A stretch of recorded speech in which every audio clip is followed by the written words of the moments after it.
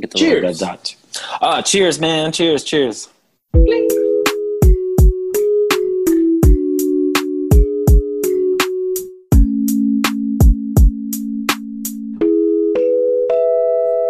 Welcome back to Sippin' Mimos. It's Jake and Elliot. I'm Elliot. I'm Jake. And this is the podcast where we discuss 90s radio rock and electronica over mimosas. Wait. This isn't the ASM. This isn't the ASMR podcast where we read super bad fan fiction. Sometimes it is. But this is the premier 90s pop rock electronica podcast. Yes, comprehensive. What is it, a compendium or a... Yeah, the comprehensive compendium of all things. Yeah, of all things 90s. Yeah, 90s of all things 90s radio rock and electronica.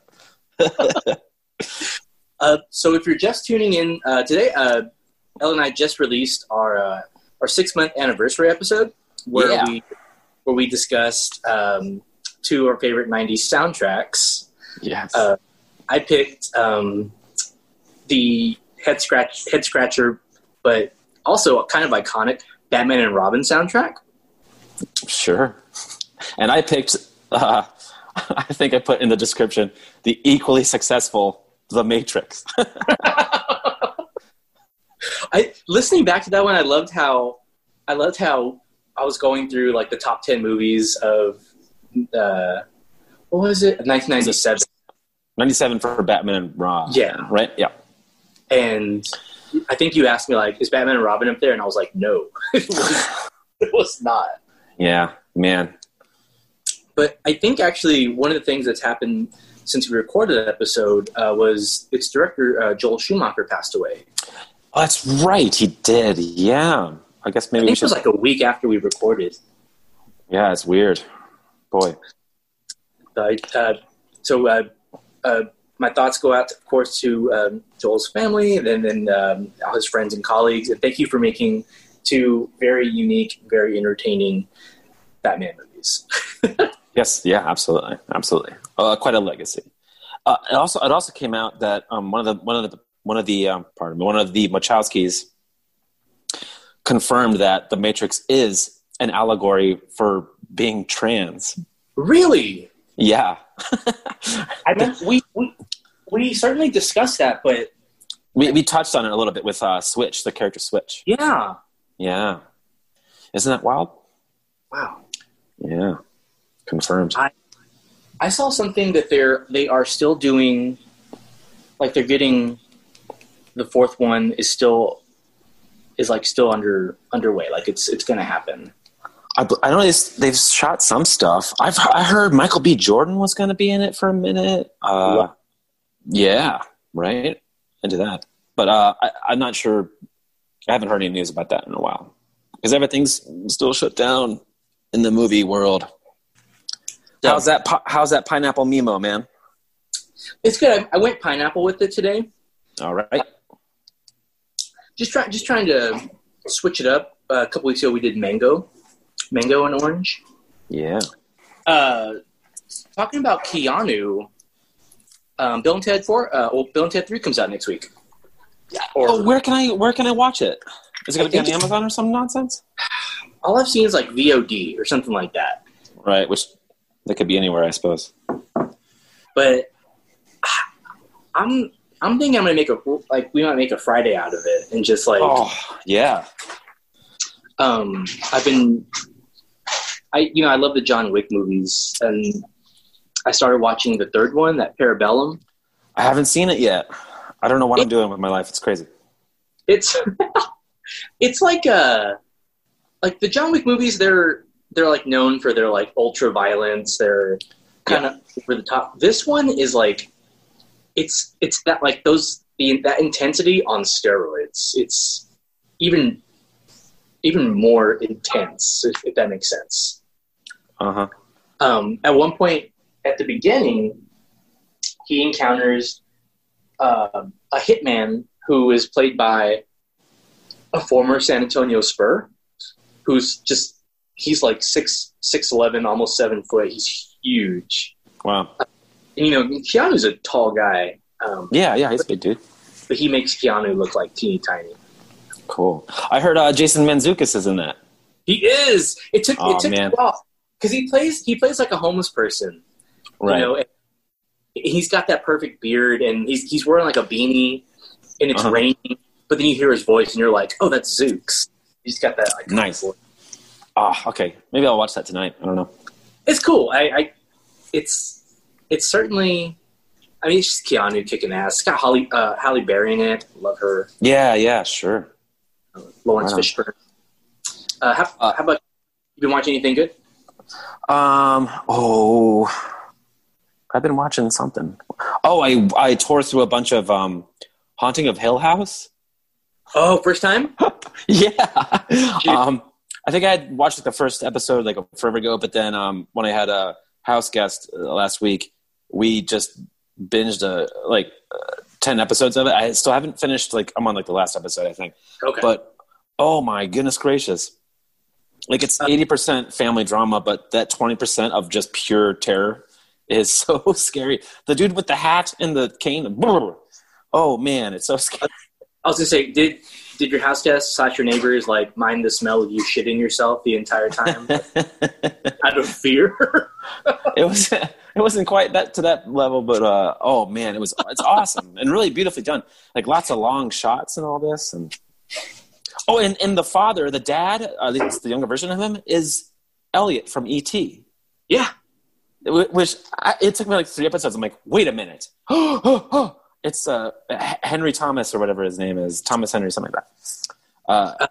Fellow San Antonian. Wait, really? Which always blows my mind. Oh wow, okay. He's from San Antonio, and the actor that played the original RoboCop.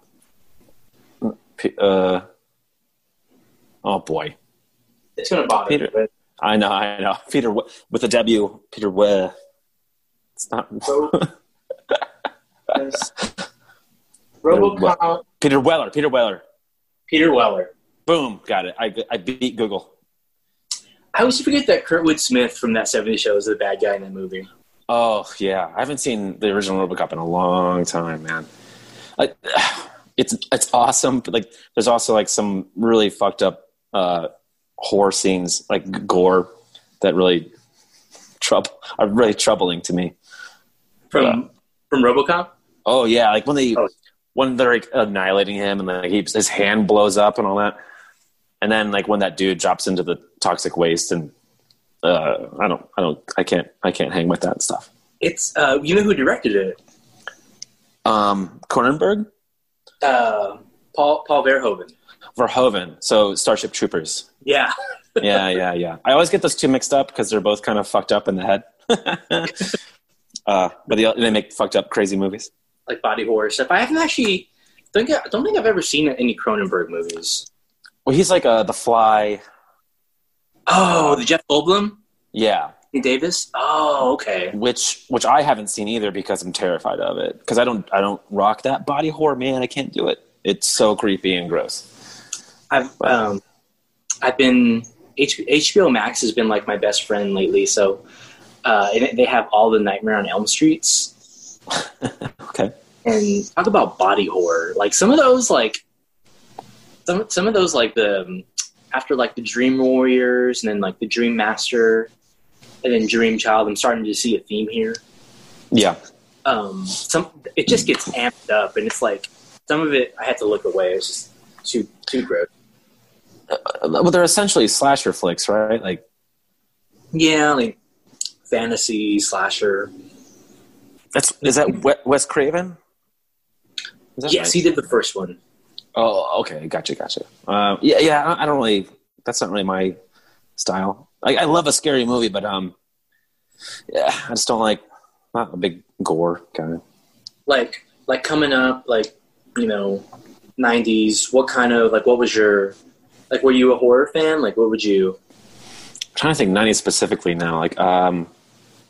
Well, oddly enough, I remember in the 90s I was just digging up Sam Raimi stuff, Evil Dead 2 and stuff, which is horrifically violent, or disturbing, but somehow the body horror stuff just gets me in a different way.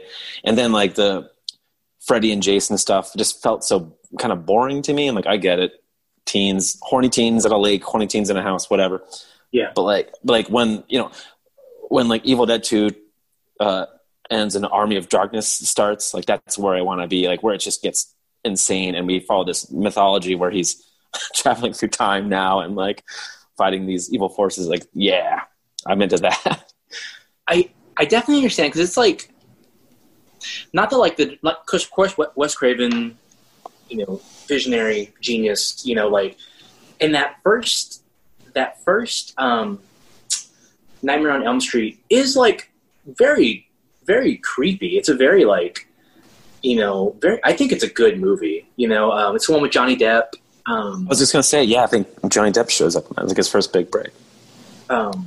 And which I think the story behind how he got cast, I could totally be wrong here, but was like what was it? Like he drove a friend to the audition, and like Wes Craven saw Johnny Depp and was like, "That's the guy," and like, wow.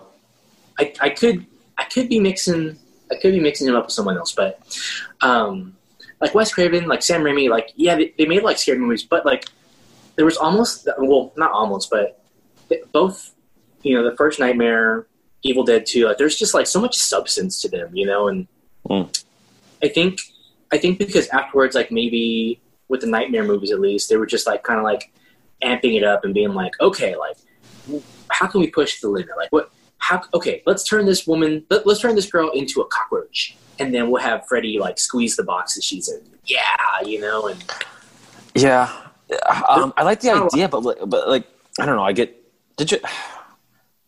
always think of like when I see these slasher flicks, I'm like, oh, I think of ways to do them better. Like, did you like the Scream movies? You seem like a Scream fan, right? I can get down with some Scream. Because those were everywhere when we were, young. Elliot, but like, Elliot, I'm wearing the ghost face mask like right now. All right. Well, I didn't want to say anything because he wears it every episode, guys. But I watch it. I'm like, oh, I'm kind of bored, and like I would do this better, and I don't know. I get frustrated. That first one, I think that was Wes Craven too. Yeah, I believe so. Didn't he pass as well? Yeah, he passed away. Man, oh man. I remember I've heard a lot about. Of course, I was so young when it came out, but I remember it was Halloween. It had to have been 97, 98. I think the first one came out in 97. But it was Halloween, and my cousins had rented a Blockbuster and brought it over. And I remember being scared shitless. Uh-huh. Because I'm being like, oh my God, what is it? But then seeing it as an adult and not being really fazed by it, because it's almost kind of like Matthew Lillard's in that one. Scream you're talking about, yeah. Yeah. Jamie Kennedy. Yeah, I love that Matthew Lillard dude. He's great. He's good. Shaggy. He's fucking Shaggy, dude. Did you ever see Hackers? Yes, I've definitely seen Hackers. Yeah. Did you ever see SLC Punk? I have not seen that one. Really? I feel like that would be right up your alley, man. Oh, it's cool. It's intense, but he's amazing in it. Yeah. Is that the one? Is Devon Sawa in that one? Well, Lillard is, but I don't remember if Devon Sawa. Devon Sawa. You're thinking of Casper. That's it. I honestly would like to party with Devon Sawa. And What's he been doing? And he tweets. He tweets. Okay. He's really funny on Twitter. Devon Sawa. He was in. Did you ever see Idle Hands? Oh, was that the Jessica Alba one? Yeah. I think I saw it. I did see Final Destination. He's in that one, right? Those movies are kind of bonkers good. Yeah. They're a lot of fun to sit down and like just they personify death. And like it's like like the bad guy is some accident awaiting you, which is crazy. It's like Tony Todd from Candyman is. Oof, yeah, that guy's creepy as fuck. Man. So besides Haunting Hill House scared the shit out of me. In fact, I don't do like glowing eyes or white eyes. Very like that stuff. Like, glowing eyes. That's the one thing that freaks you out. yeah, it's like glowing eyes and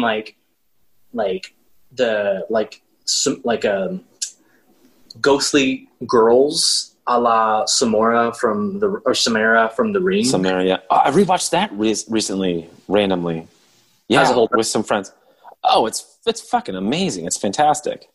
I love that movie. But that movie fucked me up for about 7 days, honestly. But it's still so good. Oh my God. What's the, is it Amber Tamblyn? She's in the beginning. Oh yeah. Wow. Uh-huh. Their friend finds her in the closet all. Yeah. That first jump scare when they whip the closet door open and she's like, ring-faced out. Awesome. They did a really funny parody of that in one of the Scary Movies. I think it was Scary. Did you see it? Yeah, of course. Pamela Anderson and I think Jenny McCarthy. What's the one when the girl crawls out of the TV and the one girl is like, "Oh hell no!" and just beats the shit out of her. Oh, it's she's like, "Your TV's leaking." Some of those movies were pretty fucking funny, man. Oh my God.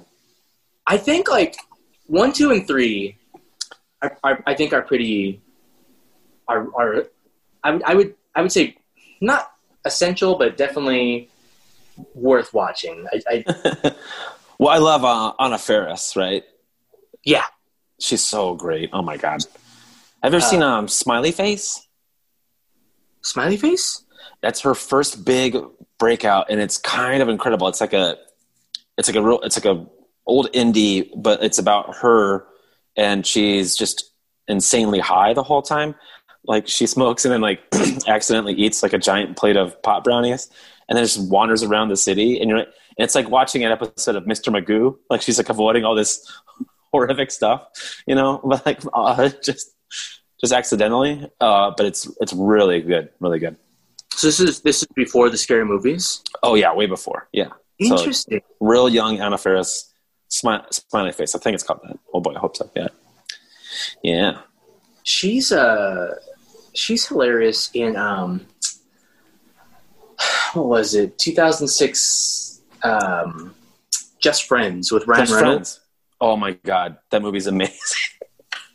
Yeah, Just Friends, dude. Hell yeah. I love when Darla. What did she say when Ryan Reynolds comes back and he has the braces in? Oh yeah. She's like, "Look at your braces." She's like, "Look at your braces. You look like a doofus." The brother's like, "Doofus." Oh yeah, the younger brother's feeding Anna Faris toothpaste. He's like, "Ba ba ba ba."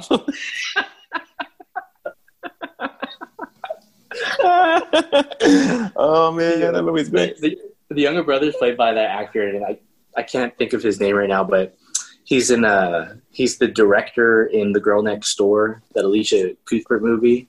Oh, we've talked about that before. Did you've seen that one, right? I forget. Yeah. But it seems to be a formative movie for you. I love The Girl Next Door. What happened to Cuthbert, man? Where's she been? I think she came out in didn't they do like a 24? She was in 24. She's Jack Bauer's daughter for a minute at least. Do you remember the episode of It's Always Sunny when Dennis gets the cat and he names it Agent Jack Bauer? No. Frank buys the car, the police car. Oh, the cop car. Yeah. Just so they could get free hot dogs or something. Yeah. What does he say? At the end, Charlie blows up the cop car, and the cat jumps jumps out, and Dennis is like, "God damn it, Jack Bauer, you really are that." But the guy in that movie, he's the director, and he's like, what does he do at the end? He's doing not like a TED Talk, but he's being interviewed at a college, and this like, snooty film student gets up to answer the question. He's like, don't you think you're a little young to have skipped film school? And he just goes, shut the fuck up. That's I really love him in Just Friends because like the younger brother, older brothers thing with Ryan Reynolds is like so perfect. Like where they're just beating the hell out of each other and then like, I love you. Like, I love you too. Yeah. I think it's like perfect. It's like, yep, that's exactly what it is. And the mom is the lady from Airplane. Oh, I love salmon. It's such a nice color. Yeah. And the mom from What About Bob, which is another great one. Oh, yeah. Oh, I forget about What About Bob. Oh, it's so good. It's so good. Richard Dreyfuss is... Dreyfuss, man. I rewatched Jaws the other day. What'd you think? I think it's got legs. I think it's gonna be a hit. No, I watched Master Pancake, the local Austin kind of. Oh, you watched it? MST3K riffing guys. They've been doing like a Twitch stream every weekend or so, and I don't know. I didn't have anything to do the other night, so I popped on Jaws. They did Jaws and Jaws 4, which I had never seen before. Is that the one with Michael Caine? Yeah, Michael Caine's in it. The sharks aren't hunting you. Like, it's impossible. But yeah, like the sharks like find the fucking Brody family for some reason. It's so stupid. But but them making fun of Jaws is so great. Like when the little Kittner boy is like goes into the ocean, he's like, "Me, I'm gonna live forever! Yay!" It's so fun. I'm finally almost finished with The Sopranos. Oh yeah, how's that and your MCU rewatch going? I was gonna ask. It's good. That's what I actually wanted to bring up with you on the pod. Your thoughts on the actions of Captain America in Civil War. Okay. But The Sopranos is good. I can totally see why it is essential viewing. It's just I've never seen anything like it. But yeah, my sister actually started watching it around the same time I did. So we've got like a Sopranos like text chat going every time something crazy happens. Is it on HBO? I imagine. Yeah. I watched that first season, but I haven't watched the whole thing. Maybe I should just dive into it, huh? Yeah, the first season wasn't my favorite. I mean, it just gets progressively better because I think I watched that first season, or I started it like years ago. And then, quarantine happened, and I was like, you know what? I'm going to do this. And so. Right. Did you ever watch The Wire? Everyone talks about The Wire. That one's next. I've heard it's like brutal for like 3 seasons, and then it gets good. I'm like, that doesn't sound like a fun time to me. Like I got to slog through seasons of the show before it gets good. I don't know. Should we do fake ads on the podcast? Dude, that's something I've always wanted to do. Like to write like a script and like produce it on our own and then, like drop it in. Okay. You didn't want to try to ad-lib one? Yeah, what's the product? I don't know. Want me to come up with it? That'd be cool. Okay. Those popcorn tins with 3 different kinds of popcorn in it. Go. Okay. Have you ever wanted popcorn but can't decide which one? Try popcorn tins with 3 different kinds of popcorn in it. And thank you to our sponsor, Popcorn Tins with 3 different kinds of popcorn in them. Chris, the holidays would not be the same without you.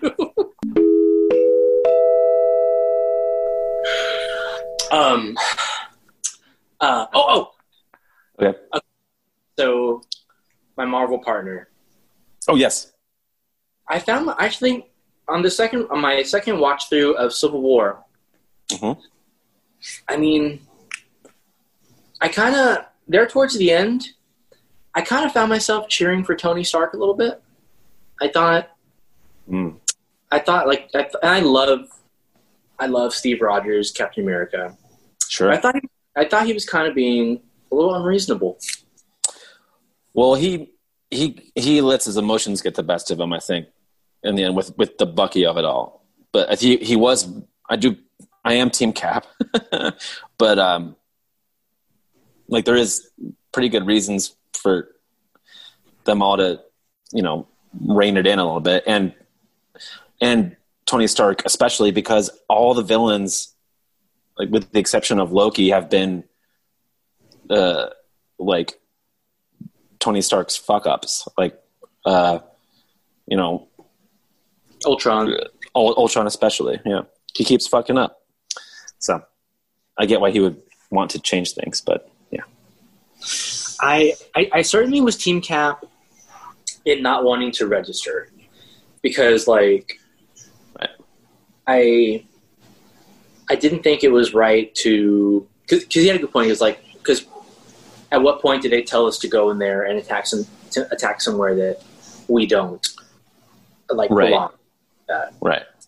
So I was definitely Team Cap, but like in the end there, like, I don't know the way, and I know he's got like incredibly deep emotional ties to Bucky, but I don't know. What'd you think about the reveal that Bucky assassinated Stark's parents and all that? Spoilers. That was crazy. Spoilers. That was crazy. I remember when that happened in the theater, because they're watching it on a little monitor. Yeah. And the guy from Inglourious Basterds is Zemo. Yeah. Oh, he's so good. Oh my God. He was in a movie. I haven't seen a lot of things, but he was in a movie with Chris Hemsworth where it was like a historical movie, and they were like race car drivers. But I like him. I thought he was really good in. Oh, I think he's badass. He needs to be in more things for sure. I think he's going to be in the Winter Soldier and Falcon show. Really? I think they're bringing Zemo into that. Yeah. Zemo, he was so cool in the comics. Did you ever read him in the comics? No, not really. I didn't read a lot of Cap stuff. He had that purple pullover mask thing. Yeah. Whatchamacallit, like they're watching it on the screen, and like Cap, they're like watching. Yeah. And Tony's like, "What's this?" And he has like no idea what he's getting ready to watch, and it's like, oh. Some of the best acting those two dudes have done in the entire saga. Like when Tony just looks at him like, did you know? It's so intense and awesome. But when, how did Cap know? Did he? He says something like he had like an inkling, or he like knew that they were assassinated, but he didn't know necessarily who. I don't know. Yeah, which is pretty fucked up, anyways, right? Like, damn. When he's like, he killed my mom. Like, I was like, oh man. Yeah. Here we go. So we're on phase 3 now, but we got to watch Ant-Man last time, and I guess I'd never seen the beginning of Ant-Man. But that scene where it has like Peggy Carter, and she's meeting with Stark. Yeah. And Hank Pym. That was dope. Yeah, with the de-aging stuff and all that. Yeah. That's very cool. Yeah. Well, I guess they had to like age her and de-age Michael Douglas, who's freaking kick ass in those movies, man. Yeah, he's really good. Do you think he understands anything that's going on in those movies? Probably as much as Tommy Lee Jones knew what was going on as Two-Face. As Two-Face, okay. Yeah. Well, I think Tommy Lee Jones just watched Jack Nicholson and was like, oh, okay, I just act like my ass off, like to the back row. Okay, I'll do it. And this went nuts. I've actually been doing like a Jack Nicholson like a marathon, because there's like a ton of his movies on like Amazon that I'd never seen. So early on we watched as good as it gets. I feel like I rewatched that recently too. It's really an interesting flick. Yeah, it is like freaking Greg Kinnear. Greg Kinnear, man, was insane in that movie. Have you seen? Okay, here we go. Have you seen Brigsby Bear?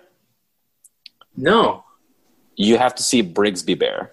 It's a hard recommend. Brigsby. Oh, Bear. Kyle Mooney, yeah, from SNL. It's astonishing. Mark Hamill is in it. But like Greg Kinnear's in there, and it's like devastatingly good and like really funny and awesome. It's listeners, please watch Brigsby Bear. I have to check. I love Kyle Mooney. I think he's hilarious on SNL. Yeah, he's really good. We did that one and then watched it was with Diane Keaton. Something's Gotta Give. Did you ever watch that one? I don't know if I have. It's like a Nora Ephron movie. Basically, Jack Nicholson's like a 63-year-old playboy and doesn't date any women over 30, so he's dating Amanda Peet. Wow. And then Amanda Peet. Remember Amanda Peet? Yeah. Speaking of 90s and early aughts. Yeah. She takes him to her house, to her mother's like a house in the Hamptons. She's a successful playwright, and then Diane Keaton is her mother, shows up, and spoiler alert, relationships unfold that seem unlikely at first, but at the end you're rooting for him. It's also got like Frances McDormand and freaking Keanu Reeves in it too. Oh wow! Okay, what the hell? Okay, it's on Amazon. It's like a nice easy flick. I mean, Thank you. Wonderful. Jack Nicholson shows his butt, so. Ew, okay.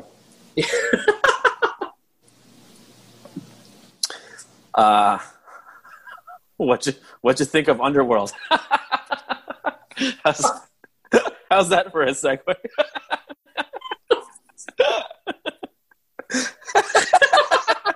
We've been going for like an hour now. Like, oh.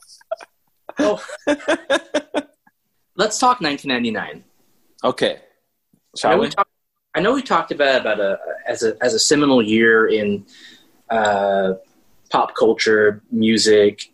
Sure, Matrix, Sugar Ray's 1459. I mean, come on. Yeah. What were you doing?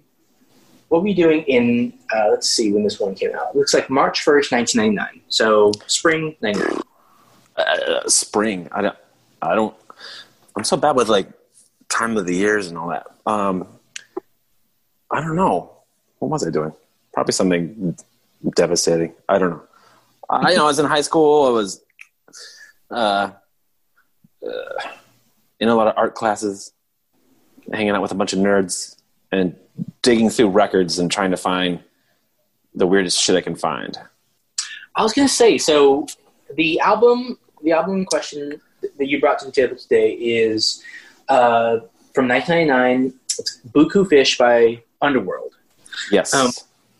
First listen, it kind of reminded me a lot of Homework by Daft Punk. Okay. In that, and how so?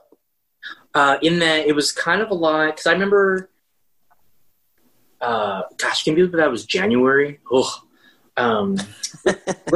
Listening back, it seems like freaking 5 years ago. What kind of lots happened since then? So yeah. From Homework, it was a lot of I think is a sequence. It's just kind of like repetitive. Mm-hmm. I think like eventually built up to a big finish. Yeah, well, of the albums I've given you and submitted to this podcast so far, this Underworld album is the closest we've gotten to full-on techno, like techno, the genre. Or I'm submitting a lot of electronica albums, which is a big umbrella for just whatever, anything electronic based, but this gets pretty close to techno and house, which is just, anything from 115 to 135 BPMs, lots of repeating 4/4 beats. There's always that hard kick on the 1, 2, 3, 4, and Underworld is probably closer to techno than I get why you would reference Homework, because it's a lot of that 4/4 beat stuff for sure. How did you stumble onto Buku Fish? Well, any Underworld fans that stumble upon this podcast will probably be furious that I didn't start you off with one of their earlier albums that featured a song called Born Slippy, which is probably their biggest song, Born Slippy .nuxx Nooks or whatever. It's just called Born Slippy, which is a very famous song. It was featured at the very end of Trainspotting, the film, and it's absolutely gorgeous. And but that's how I kind of found out about these dudes. And like that Trainspotting soundtrack was a big one, like passed around between my friends and all that. All their stuff is like just amazing. It's not quite dance floor, but it is repetitive and techno-y and dancey. But it's not like, I wouldn't call it club music, because they have a bit more of a musicality to it. Like Daft Punk's Homework was very much based or intended for the dance floor, for raves and stuff like that. But this is kind of, they're getting a little more cerebral with it. The lyricist, I think Kyle or Carl Hyde, Carl Hyde, yeah, does this great like stream of conscious vocals. I think in last episode I compared it to Jack Kerouac. Yeah. Like where like he Kerouac, like the beat poet in the 50s, wrote like on the road, like in a stream of conscious in like one sitting or something crazy on heroin. And Carl Hyde like just kind of gets out there with these rhythms and melodies, and just kind of, you get the feeling that it's always improvised, and whether it is or not, like it's just incredible and very incredible to see live. They're one of the best electronic bands I've seen live ever. Oh, where did you catch them? I saw them in Florida at a huge festival called Ultra. I don't think it's a thing anymore. I've heard. I remember hearing about Ultra. Yeah, in Miami. Yeah, me and my friend from college drove all the way down from Sarasota to Miami to go to Ultra specifically to see Underworld, because they were headlining, and their setup is just so bonkers. It's this is their last album with Darren Emerson, who was their third guy, but he bounced. And I later saw him open up for Fatboy Slim, actually, as a DJ. But so now it's just two dudes, but like they have just this crazy hardware setup. Carl is just up there dancing and bouncing around and having an awesome ass time, and it's really cool. Was he kind of like in the same vein as? Is he kind of like the Keith from Prodigy? Is he kind of like that same? Okay. Yeah. Yeah. Okay. You could say that, I suppose. He's Keith definitely McClin- the lyricist. McClintock? Keith Flint. Who's McClin? I don't know. McClintock? Keith Flint. That sounds like an old detective from the 30s. Yeah. But like, because I remember like seeing like videos of Keith Flint live, which he's just out there. He's dancing. He's like intense. You cannot take your eyes off of this guy. Yeah. But was that kind of like Darren from Underworld? Well, Kyle? Carl Hyde. It's not quite, just a little less rock and roll going on. It's more like it's such a weird thing to describe. All I could say is rave. It's just rave thing where it's, it's not about like, where the Prodigy or even like, like a metal show will be like, let's get some anger out. Let's fuck shit up. This is more like rave, where it's like, we're all in this together. Can't you feel this? Like, isn't this amazing? Let's dance. And it probably has a lot to do with drugs. Underworld is pretty heavy into drugs, I gather, just by their lyrics and stuff like that. Born Slippy is about being shit-faced, and it's the most beautiful thing I've ever heard in my life. But he's, he's a poet. He's not trying to rap or scream any these lyrics or anything like that. He's just trying to just do this wild poetry. But he's up there and he's dancing. He's always got these big headphones on. They're like locked onto his head, and it's just beautiful. And he's got a lovely voice too. Yeah. So that's him doing the singing on the album? Yeah. Okay. Yeah, it was good. It was definitely, the song structure reminded me most of Homework. But it was different from, Fatboy Slim, Prodigy, and Chemical Brothers. Kind of its own thing. And I really dug it. I just had I wrote down my favorite song. I really enjoyed the opening track, Cups. Yes. Longer song, about 12 minutes. These songs are longer. They're long. Yeah. Because it's kind of about getting in that groove and the party keeping on going and stuff like that. So these repetitive beats, you start the idea is can kind of lose a little bit of yourself and lose some consciousness, and just it just kind of flows over you. So kind of building on that, I remember you mentioned, I can't think of the track, but on Surrender, the locked groove on the last song of the record just keeps on going. Yes. Yeah. Very good. Yeah. You're figuring it out. I think I may have brought them up on the pod before, but do you remember that techno group Dirty Vegas? They have that song with the car commercial. Days Go By. Yeah. Days Go By. I kind of heard some Dirty Vegas in Underworld, or I guess it'd be vice versa because Dirty Vegas came out afterwards. I know that song on 03. So I'd be interested to see if the producers from Dirty Vegas were. I imagine they were probably very, very influenced by Underworld. Okay, I like that. Okay, I can see that. Sure. I like the Push Upstairs. Yes. And we talked, the lyrics were very abstract. Push Upstairs has the great piano. Boom, ba-da-da-dum, boom, ba-da-da-dum. It's great. Another one with abstract lyrics was Bruce Lee.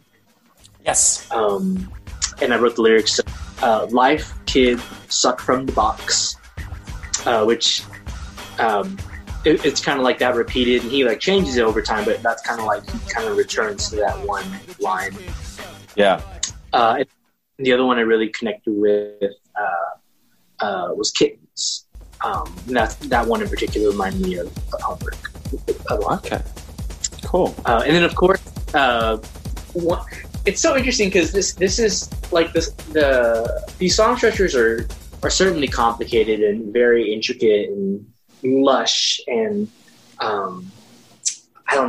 beautiful. And I still can't figure out why the hell Moaner was on the Batman and Robin soundtrack. It must have been a fight scene or something. I don't know. They needed to fill 10 minutes of the album release. I don't know.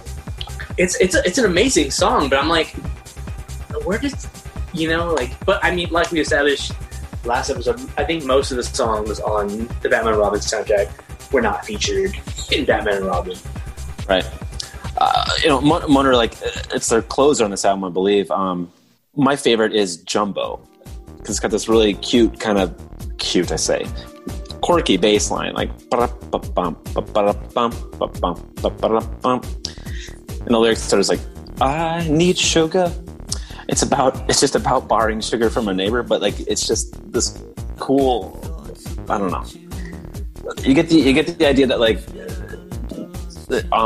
the other guy in Underworld is making these tracks, and then Carl Hyde is listening to them and okay, I got something, and he walks into the mic and just freestyles, like this weird stream of conscious poetry, which I think is fantastic. Yeah, I can't think of. I mean, you mentioned Kerouac, but I can't think of any other artists that I know that. I mean, of course, there's like freestyle and like hip hop and everything, but and I guess that they're kind of one. There might be similarities, but this is like it's more abstract. It's kind of like more stream of conscience. Just first thing that comes, and just it was. I honestly have not heard anything like this before. Well, what did you think? Did you dig it, or is it a little too odd for you? No, it was Not cool. so much.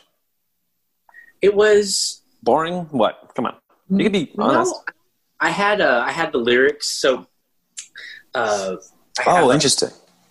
I was fortunate enough to be gifted an Apple TV system. When you listen to Apple Music on the TV, you can actually have the lyrics pulled up. Yeah. Oh, that'd be interesting for this band because the lyrics are so bonkers. So I would find myself like listening, answering an email, and I would look up and look at the lyrics, and I'd be like, interesting. So I guess from the world, like the music I normally listen to is like lyrics tend to fit almost like puzzle pieces into the music, but these were just kind of like, he was just going, it wasn't necessarily always, no, I won't say like off, it wasn't offbeat, but he was just kind of like going while the music was just going on in the background. And I'd never really heard anything like that before. It was really interesting. So as a listener of music, like the instrumentation and the music itself is what I'm usually drawn to, and as a result of that, I feel like I missed out on Carl's lyrics. So I think this album in particular would warrant a re-listen for sure, because I do want to experience that full effect of the lyrics along with the music. Did the music affect you in any way, or is it not really your thing? It was cool. It was cool. No, it was cool. I mean, it was catchy. I think I'm drawn more to the like Chemical Brothers, Fatboy Slim. Yeah. Those seem a little bit, I guess, more not like upbeat, because this music wasn't like down or anything. It wasn't like sad or but we're approaching like ambient tones and stuff like that. And yes, that's the perfect word. Yeah, it's not. There's nothing really poppy about this album at all. Yeah, it's very artsy, maybe. Yeah, right. But no, I thought it was great, and I'd never heard of Underworld, so I'm always excited to listen to groups that I had little to no experience in. So yeah, no, it was a solid recommend. Cool. I don't know if I could say the same about my recommend today, but I appreciated this one. I'm glad you appreciate it. There's one last thing about the lyrics is like, I don't know, you'll have to tell me and correct me if I'm wrong, but like the one band I could think of that kind of approaching not nonsensical, or even stream of conscious lyrics could be REM. Yeah. Would you agree? Definitely. Some of the lyrics on like those REM, and I think like, I think even like on Are You Talking to REM, Remy, they've talked about how he's just essentially like mumbling in some of those like early recordings. I never thought of that, but I didn't put that together, but I don't know, maybe. Yeah. But yeah, we're listening to Jumbo. King of the Snake is a good one on here too. And I'm definitely going to send you the live version. They have a really great live album called Everything, Everything. And it's like there's like a DVD component as well. And the live performance of Born Slippy is transcendent. How I was reading an article about Britpop, so like Oasis, The Verve, Spiritualized, all these groups. Spiritualized. When Oasis played that show, it was for like 250,000 people. Like, it was the pinnacle of Britpop. And then they mentioned Trainspotting as like kind of like the accompanying film to go with that movement. How influential? I've actually never seen Trainspotting all the way through. Oh boy. How influential was that movie? You mentioned it earlier, the soundtrack at least. The soundtrack I caught later, but that movie's incredible. And there's some great electronic tunes on there because it's about like, they go clubbing and stuff like that a lot. I think there's a John Digweed tune on there, but the movie has this fantastic ending that I don't want to spoil or anything, but the movie closes with the song Born Slippy, which is like Underworld's, that's like their big hit. It's their stairway, it's like, it's just their everything. It's huge and it's kind of perfect. We did full circle. Ewan McGregor, I watched Dr. Sleep a couple weeks ago, and how was that? I really enjoyed it. Okay. I thought it was really cool. Of course, I love the original. Talking about Jack Nicholson earlier, Henry Thompson, the actor who plays the father in Haunting Hill House, he plays Jack Nicholson in Dr. Sleep. Oh, so he plays Ewan's father. Yeah. Right. Boy. Okay, interesting. Yeah, he played Elliot in E.T., which kind of ruined my life for a bit, but it's fine. Have you seen his audition tape for E.T.? When he cries? It's on YouTube. It's unreal. Have I brought this up before? I feel like I bring it up all the time. But it's insane. Well, didn't they say, they're going to take his toy away, or they're going to take something away? We're going to take your friend away and go. And he just... don't take him away. It's really, you can hear Spielberg off camera go, all right, kid, you got the job. It's fucking badass. Going to the beach, but don't want to get your shoes all sandy and wet? Why not wear flip-flops? They're the perfect shoes for the beach. Like that sound? Flip-flop, flip-flop? Probably because you're wearing flip-flops. So next time you're going to the beach, or just going to the plain pool and don't want to get your shoes wet, or wear socks, why not try flip-flops? You won't regret it. Do you have a robust Discogs page? Yeah, I would say so. I'm a sucker for cataloging and recording stuff. I love that. I used to run the Discogs arm of a record distribution store, record store essentially. But oh, cool. Yeah, it was fun. I've thought about putting all my shit on Discogs, or so I have a whole collection. But if I wanted to sell anything, all my records would beat to hell from gigging and stuff like that. I couldn't. There's not much that I would get for anything.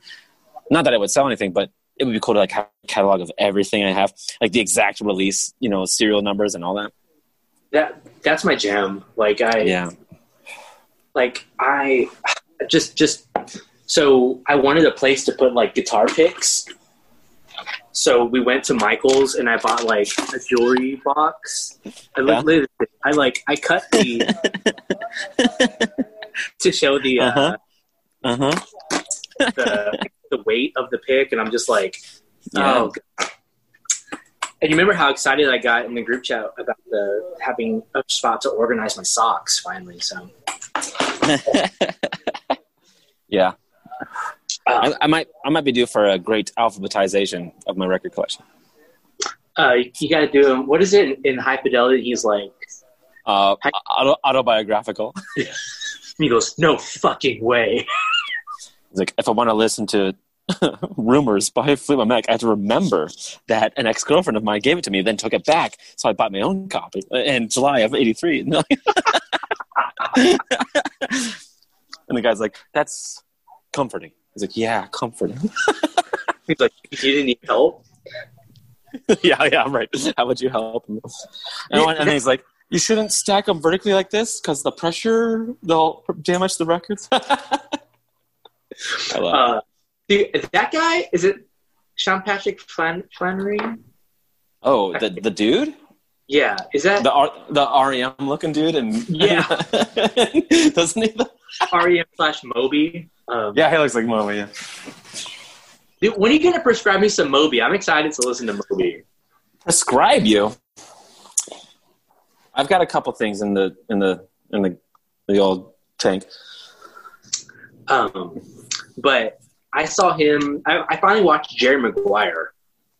You've never seen Jerry Maguire? I've never seen it. Oh wow, it's a good flick.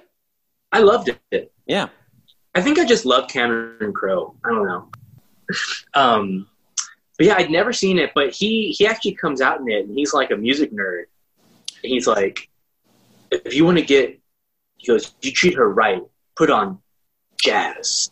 Oh, he's like the babysitter guy. Yeah. Yeah. Whoa. Okay. Yeah. And he's like, what did he say? He's like, Miles Davis, John Coltrane, Amsterdam, '66. Before their music went corporate. I'm like, man, this guy had like a niche. Yeah, he really did. Yeah, this perfect music nerd guy. Nerd. Yeah. Real soft music nerd. And now a word from our sponsors. Fuck, Jake. This Goo Goo Dolls album was so good I shit my pants on the floor. What should I do? Well, Elliot, I think I have the answer. Why not use some carpet cleaner? Yeah, all right. I figured. Is it a good brand? Absolutely. I mean, with this carpet cleaner, that shit stain will slide right out. Will I be able to see any stains with the iris of my eyes?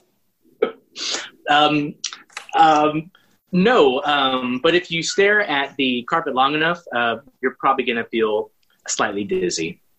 Oh, okay. The stain looks like a black balloon over here. I'm just saying. Oh, shit. That was the one I was going to... Nailed it. Well, Jake, I was just going to ask you about Gigi Dolls. Gigi Dolls. Man. Jonathan Resnick. Man. I actually don't know if he's Jonathan, but... Johnny Resnick and the Boys. The Boys. My album this week was 1998's Dizzy Up the Girl. Yeah, it sure was. So, initial thoughts on Dizzy Up the Girl? I get it. Okay. I get why this was like a huge hit, and it's another one of your fucking platinum albums. I know, like every one of your albums like has getting all this mad sales and praise and all this, and mine are like so weird. I like it fine. I do legit like Black Balloon. That song's pretty dope. I love the strings in the background and the production. Do they have a collective soul vibe, or is it just the era? Dude, yeah, a little bit, especially on Iris. That reminds me of the Collective Soul World That I Know. Yes, which I love that. I love that tune. So that's a kick. Yeah, but like the strings and like the kind of the pain in the voice and all this, and the guy's got pipes. There's no denying. Oh, Resnick has pipes. So, why did you pick this album? Honestly, because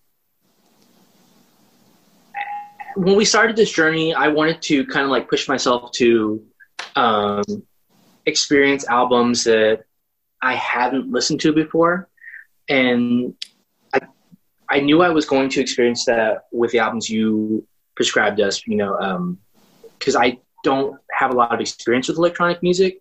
But with this one in particular, because the Goos were featured on my soundtrack from last episode, I think the song is Lazy Eye, which was a really rocking song. I realized, for being such an iconic alt-rock pop rock bands from the 90s, I really, besides their hits, I really don't know much of their discography. Mm-hmm. So that's why I went with this one. I certainly, I don't know. I'm excited for our discussion on this one because I might have some thoughts. Okay. Where do the Goo Goo Dolls land in like your pile of favorites? Like, are they up there in a Jake top 10 artists of the 90s for you, or they're just tertiary? They're out there, but like just kind of like they're in rotation, sure, but like not necessarily one of your faves, or what? I would say the latter. Black Balloon. I mean, Iris is incredible. It's like incredible song. We can talk about Iris a little bit more because that's the big one. Let's dive in. So Iris was featured in the I don't want to get the 1998 City of Angels. Yeah. Starring Nicolas Cage. Wow, how about that? Like both of our bands this week have had very important songs and important movies. Still, like we kind of piggybacked off of Batman and Robin last episode, and then now we're just back into the movie thing. Oh, that's interesting. I don't know. I mean, it's something that it's almost. I remember it being like up until like 2004, 2005, when like movie songs were like a thing. You know, it may have been something like where they like a produce, which is, I think, if I'm not mistaken, from my research, that's what happened with Iris and City of Angels. And also there was a really badass Alanis Morissette song that was included on the soundtrack as well. But producers that produce like soundtracks would drop in like a song from one of their bands they were working with to kind of like get hype for the band. Well, maybe Warner Brothers is putting out the new Goo Goo Dolls, they want it on the new big Batman movie, right? Yeah. Right. So in what I found was for the City of Angels, it was being produced by producer Rob Cavallo, who actually worked with a lot of really incredible artists. So he produced Green Day's Dookie, Insomniac, Nimrod, American Idiot, and their Bullet in the Bible album. Wow. Yeah. He produced Dizzy Up the Girl. So, I mean, Okay. Right there, that he's got that, the Goo Goo Dolls have that in with him. Wow, he produced The Black Parade by My Chemical Romance, which is a huge emo album. Right. He's done a lot of like really, really big stuff. And so from what I understand, like his father was Bob Cavallo, and his father brought in Alanis Morissette for this album. For this album?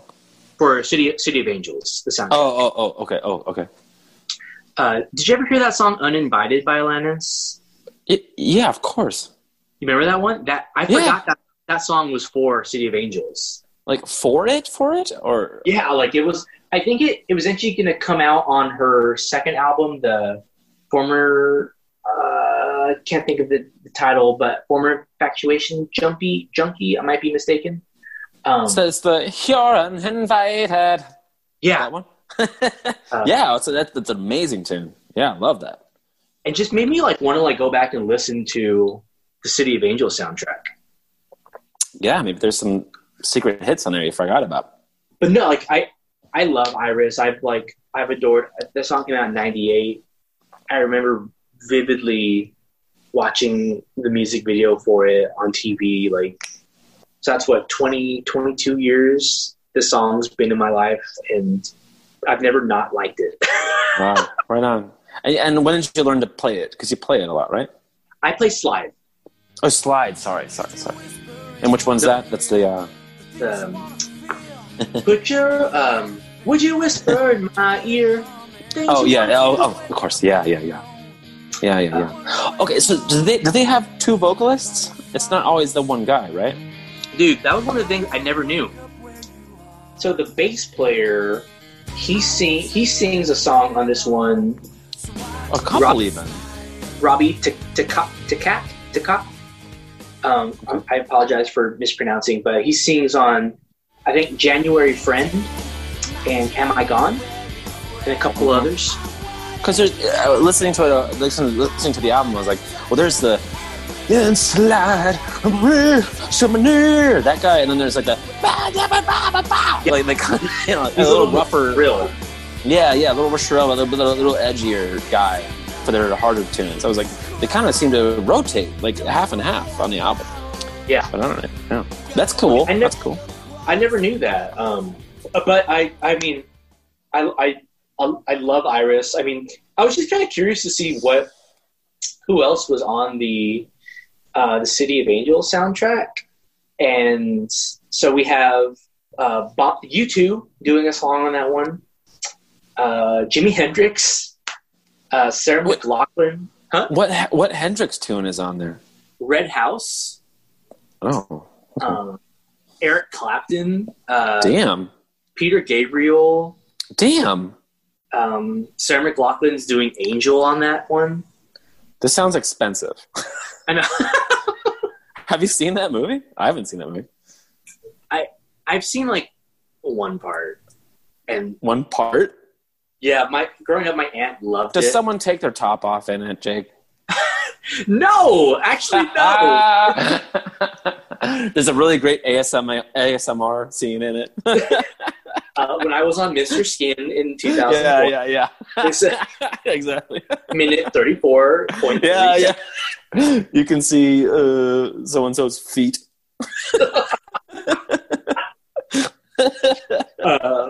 But no, I mean, like, this album was insane. I mean, so I need to definitely go back and listen to that. But, I mean, we talked about it a second ago, but Slide's like one of my go-to songs for open mic. Mm-hmm. It's got that incredible, like, opening riff. What I found, this album kind of reminded me of Sugar Ray's 1459, which you listened to a couple episodes back. See our back catalog. Mm-hmm. Where it's almost kind of like uneven. Does that make sense? Uneven. I could see it. If I know what you're getting at, I'm a big believer in track order, like making sure that track order makes sense and tells a story of sorts. Well, this one kind of seems like.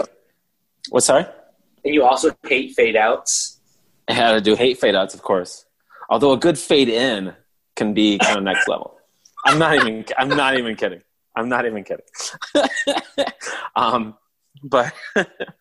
But it seems like they kind of went like, okay, hard, soft through it. Yeah. Do you know what I mean? It was kind of a jarring. I say jarring, but it's the Goo Dolls. I mean, even like their like harder songs are incredibly poppy. Right.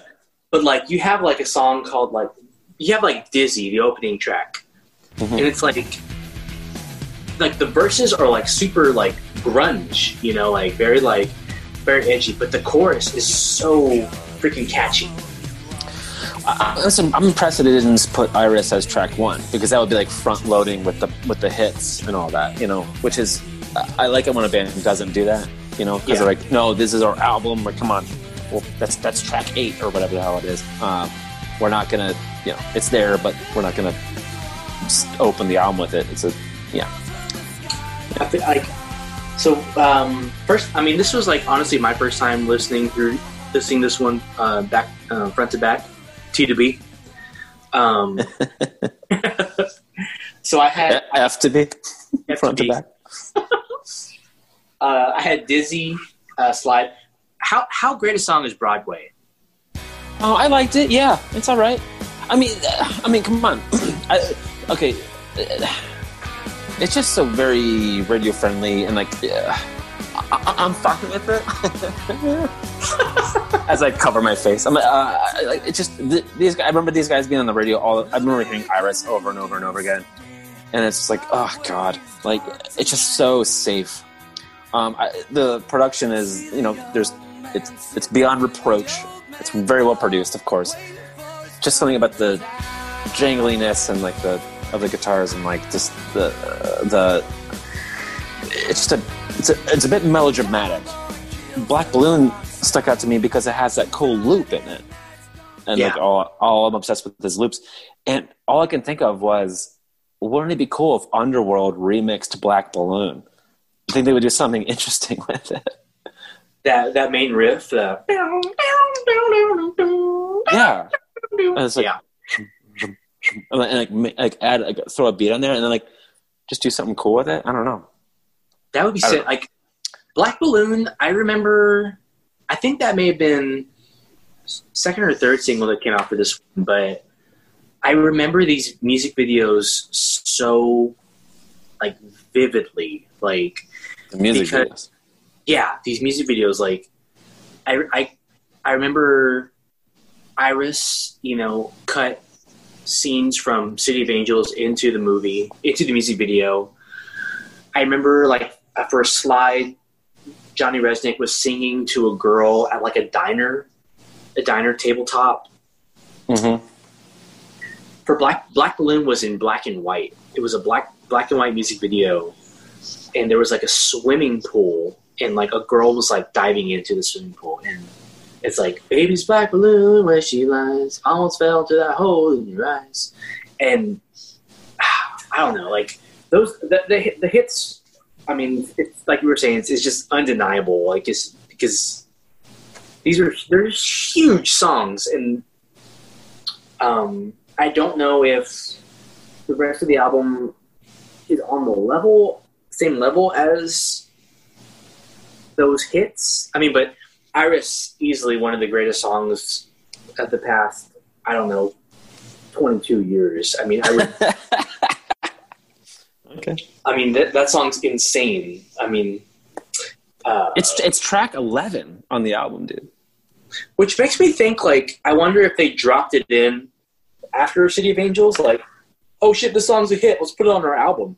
Yeah, of course. Yeah. I mean, I mentioned so. It was cool to listen to. I've actually seen the Goo Goo Dolls twice in concert randomly. How were they live? So the first time I saw them, they were cool. Johnny Resnick, he seems like such a likable guy. I saw them at a theater in San Antonio, and they were playing one of their like harder songs. So people started moshing. Wow. And Homeboy like stops the show. Like he stops the band. And he's like, "Hey, you cut that shit out. We're not going to do that shit. We're not going to mosh. Just listen to the music." He stopped the mosh pit. Oh wow. And, yeah, I'd never seen anything like it before or since. And I just remember the light show. Was that a cool move? Like because people were getting hurt and shit, or was it like he's just very particular about how? I don't know. You tell me. Well, I thought it was a cool move because they were playing in a theater, and so I mean, if you're in if you're in like a club and there's an open dance floor, right? I think it's kind of like a seated theater where like someone's gonna break an ankle. Yeah. Okay. Yeah. Gotcha. All right. Which is interesting that people were moshing for that. So, but I mean, and I always kind of like respected him for that. So. Gotcha. Okay. And the second time was at the San Antonio Rodeo a couple years later. I mean, and they were solid. I mean, they sounded great. I mean, engaged the crowd. And is it still the lineup with with Resnick and the other dude? Yes, I think there may have been like a third. With Takak. Yeah. Takak. Takak. Takak. I don't know what to say. He actually sang when I saw them both times. So, I mean, I guess he does his songs live. But, I mean, they were cool. I mean, I really can't say anything negative about the group. I mean, this wasn't – I'm glad we got to listen to it. I'm joking. Huh? I said try. I'm just joking. This wasn't my favorite album that I've picked so far. But I mean, absolutely adore, those singles, and will always, probably always will. Yeah, but they're great. I mean, I think the Goo Goo Dolls are one of those bands where it's just like we'll be like in our 60s and look back fondly on the Goo Goo Dolls. There's nothing really to dislike. I mean, yeah, absolutely. It's so. Final thoughts on Dizzy Up the Girl. It is music that will still tolerate 30 years from now. It's just I like Black Balloon. The melodies are lovely. Guy's voice is undeniable. Production's really great. It's just it leaves me wanting a little edge to it. Like, I don't know. So it's, just not my wheelhouse, but I imagine as I imagine Underworld wasn't quite your wheelhouse either this week, but good stuff. And I would never have listened to this if you hadn't asked me to. Never, ever. I think last episode I was like, ugh, when you said Goo Goo Dolls. Because all I think, in my head, all I think is, all right, haircuts and fucking frumpy leather jackets and melodrama. But, of course, they've got a look and they've got an image that they cultivate and all this, but behind that is some pretty impressive songwriting. So yeah, hats off. So and I appreciate it. And one thing I think is really cool is that the Goo Goo Dolls actually, I think they put up their first album out in 1987. Whoa! So I mean, they were at it for 11 years. Same members? Couldn't possibly be. I think it was at least Johnny and Robbie. Takak, yes. as we've spoken of. Founding member of the Goo Goo Dolls, along with Johnny Resnick. I want to know more about Robbie Takak, honestly. I'm curious. Like, what's that guy? Is he also, producing some stuff? Like, is he in other bands? I'm just curious. It looks like he might be part of a label. Yeah. But I think the Goo Goo Dolls might be his main squeeze. Yeah. I just finished off my bottle of champagne. Ooh, I still have a bit to go on mine. Okay. Thanks for suggesting Goo Goo Dolls. I really enjoyed a few tracks on here, and I like it. Thanks, man. Yeah, I'm glad too. It was a cool one. It was one of those we're gonna have to do a Goo Goo Dolls episode eventually because they're like a staple, Yeah. Yeah. What do you think for next time, dude? So I'd like to propose an idea. How about we do 2 episodes in October, and one will do a spooky album, or it doesn't have to be a spooky album, but my album is by a gentleman whose last name is Zombie. And then for our second episode for October, we. Jerry Zombie, come on. Jerry Zombie. Jerry Zombie. Hello, I'm Jerry Zombie. How are you? I brought wine. I hope it match. I don't know what you're serving. I hope it works. And I'm acting like this is all off the top of, and I have brainstormed this. But then we're going to also do a 90s movie. We don't have to pick right now, but you can look forward to this. We're going to talk about a 90s film that we are particularly fond of, either their score or their soundtrack, or if we just like a 90s movie, we're going to go for it. So that'll be for October. Okay, let's start here. I'll give you my pick for September. Okay, my second pick, my next pick. Your next pick. So this is not Halloween. This is our next episode. This is just for. This is when our next Versus episode, and we'll see what happens in between. Yes. Okay. Yes. Awesome. So Jake, what are you thinking next time? What are we listening to? All right. So earlier we talked about REM. Oh God. And I know they're a big one. Yeah. They're one of my favorites, top 10 easily. Mm-hmm. I really wish we could talk about 2001's Reveal. But this album is dedicated to 90s music. Damn it. Well, so this podcast is, yeah. Did I say this album? You did, yeah, it's fine. It's fine.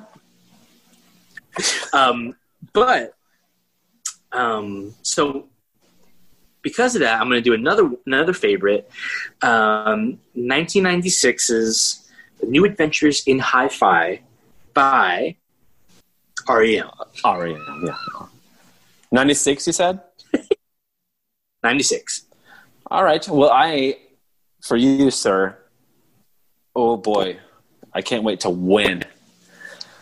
Because in 1996, an album came out called Introducing, and it's by DJ Shadow, and it's probably my favorite album of all time. Of all time? It might just be. Dude, okay. Oh my God, REM versus DJ Shadow. That'll be an epic episode. That'll be great. Introducing. You'll find it. But this is a brilliant, brilliant record, and it's absolutely gorgeous. I think you'll love it. Awesome, man. I think you're going to really enjoy New Adventures in Hi-Fi. Okay. Get excited for Undertow, Ebo the Letter, Bittersweet Me, and So Fast So Numb. Ooh, and Electrolyte. I think you're going to really dig those. I'm not going to say too many things about tracks on this album, but it is built almost entirely out of other records, which is incredible. My favorite track is probably Building Steam with a Grain of Salt, and it's fucking just beautiful. It's very glass of wine next to a fireplace kind of stuff, but it's also very hip hop and cool. So enjoy. Ooh. Trip hop, you might call it, yeah. So I think, if I'm not mistaken, all the albums you've prescribed for me have been made by predominantly European musicians. Right. Is DJ Shadow, is he European, or is he America, or? He is very American. Okay. Yeah. So yeah, is this my first American album? I think so. We've had wait. Before we go, are Goo Goo Dolls from California? They are from New York. Oh, okay. So you jumped coasts this episode, and I'm jumping oceans for the next one. All right, cool. Well, we're gonna jump to American style, and we're gonna lower the tempo a little bit. We're gonna go into some hip hop and some really wild sample based music. It's gonna be fun. You're gonna love it. And if you don't love it, we're not friends anymore. All right, bud. All right. Thanks for listening, everybody. Thank you for listening. As we. Oh, sorry. Go. No, I was just gonna say, send us emails at sipandmimospod@gmail, and fucking just share links to the podcast. Tell your friends so we can get out there more. That's all. Shares and likes and just anything really, really helps out. And I think I speak for my partner Elliot and I, that it means the world whenever you drop a line and say, "Hey, I enjoyed your podcast," or "Hey, I really enjoyed that Boner Town joke." Like it means the world. So, as always, thank you for listening. Thank you for sharing, and thank you for being awesome. And I hope to see you all soon. Take it easy.